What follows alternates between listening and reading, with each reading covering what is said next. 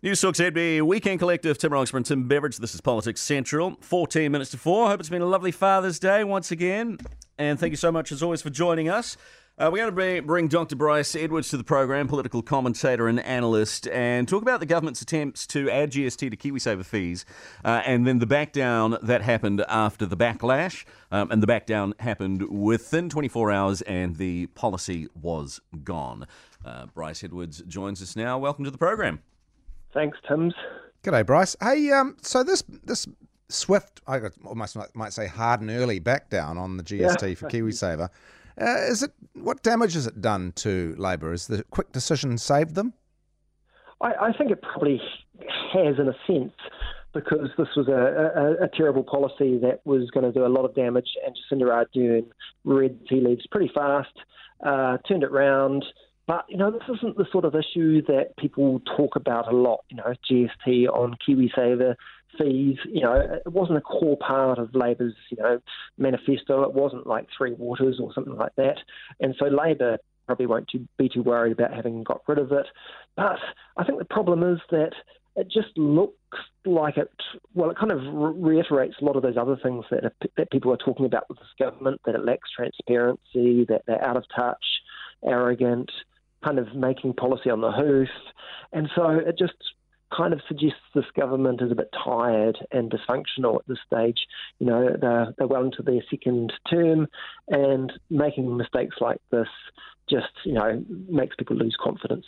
It's going to make it hard for them to campaign on no new taxes, I guess, isn't it? Oh, that's for sure. I think a lot of swing voters that are concerned about not wanting to pay extra tax will be a bit more suspicious when Labor campaigns on tax policy, and especially if they go into the next election saying, no more taxes, you can trust us not to bring in anything new. This will come back to bite them big time. So... Bryce, isn't the whole thing for any major political party, the whole no new taxes line, isn't it a bit of a misnomer? I mean, the National, when they were last introduced, I believe, 19 new taxes. Like there's always kind of the vagaries of the terminology, which means you can get away with it. Yeah, I don't think any government should promise no new taxes, because they're always having to rejig things around the margins, especially. I think what they should have done in this case is done a bit of a tax switch. The actual policy wasn't a terribly bad one, except it was going to take money out of people's savers account. KiwiSaver account. What they should have done is done this, but also given some increased subsidies to the people saving the money, so that it would be a bit like Bill English's tax switch when he increased GST but reduced people's income tax. How do you think they actually, just to re-examine how that decision was made in the first place to put it on? Stephen Joyce wrote a piece in the Herald explaining how it's impossible they didn't know what they were doing.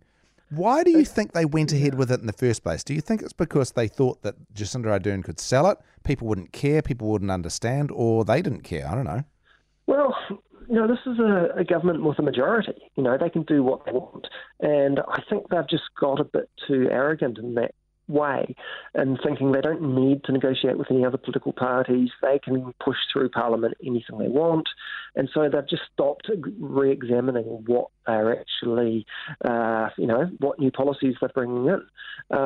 So they knew what they were doing, they just didn't think it through. Bryce, is it possible that this didn't actually pass the eyes of the Prime Minister or Grant Robertson, as one political commentator suggested, that this may have been the geekiness of David Parker? Yeah. Well, I think that is probably right, in the sense that, yes, this is David Parker thinking he was just correcting some problem in the tax system. He didn't really see it as a big deal. He just quickly explained it to Cabinet. Oh, this is just, fixing a loophole in the tax laws. Don't worry about it.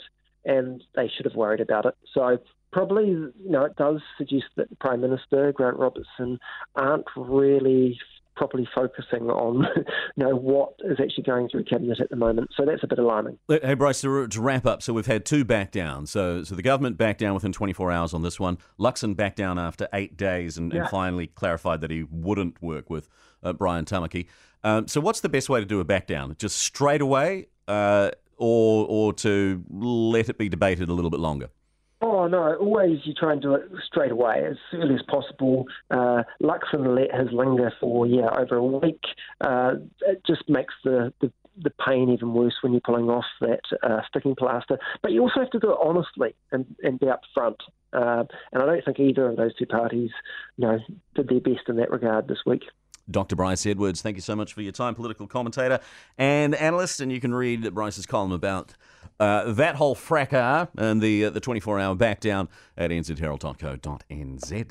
8 minutes to 4, it's Politics Central on the Weekend Collective.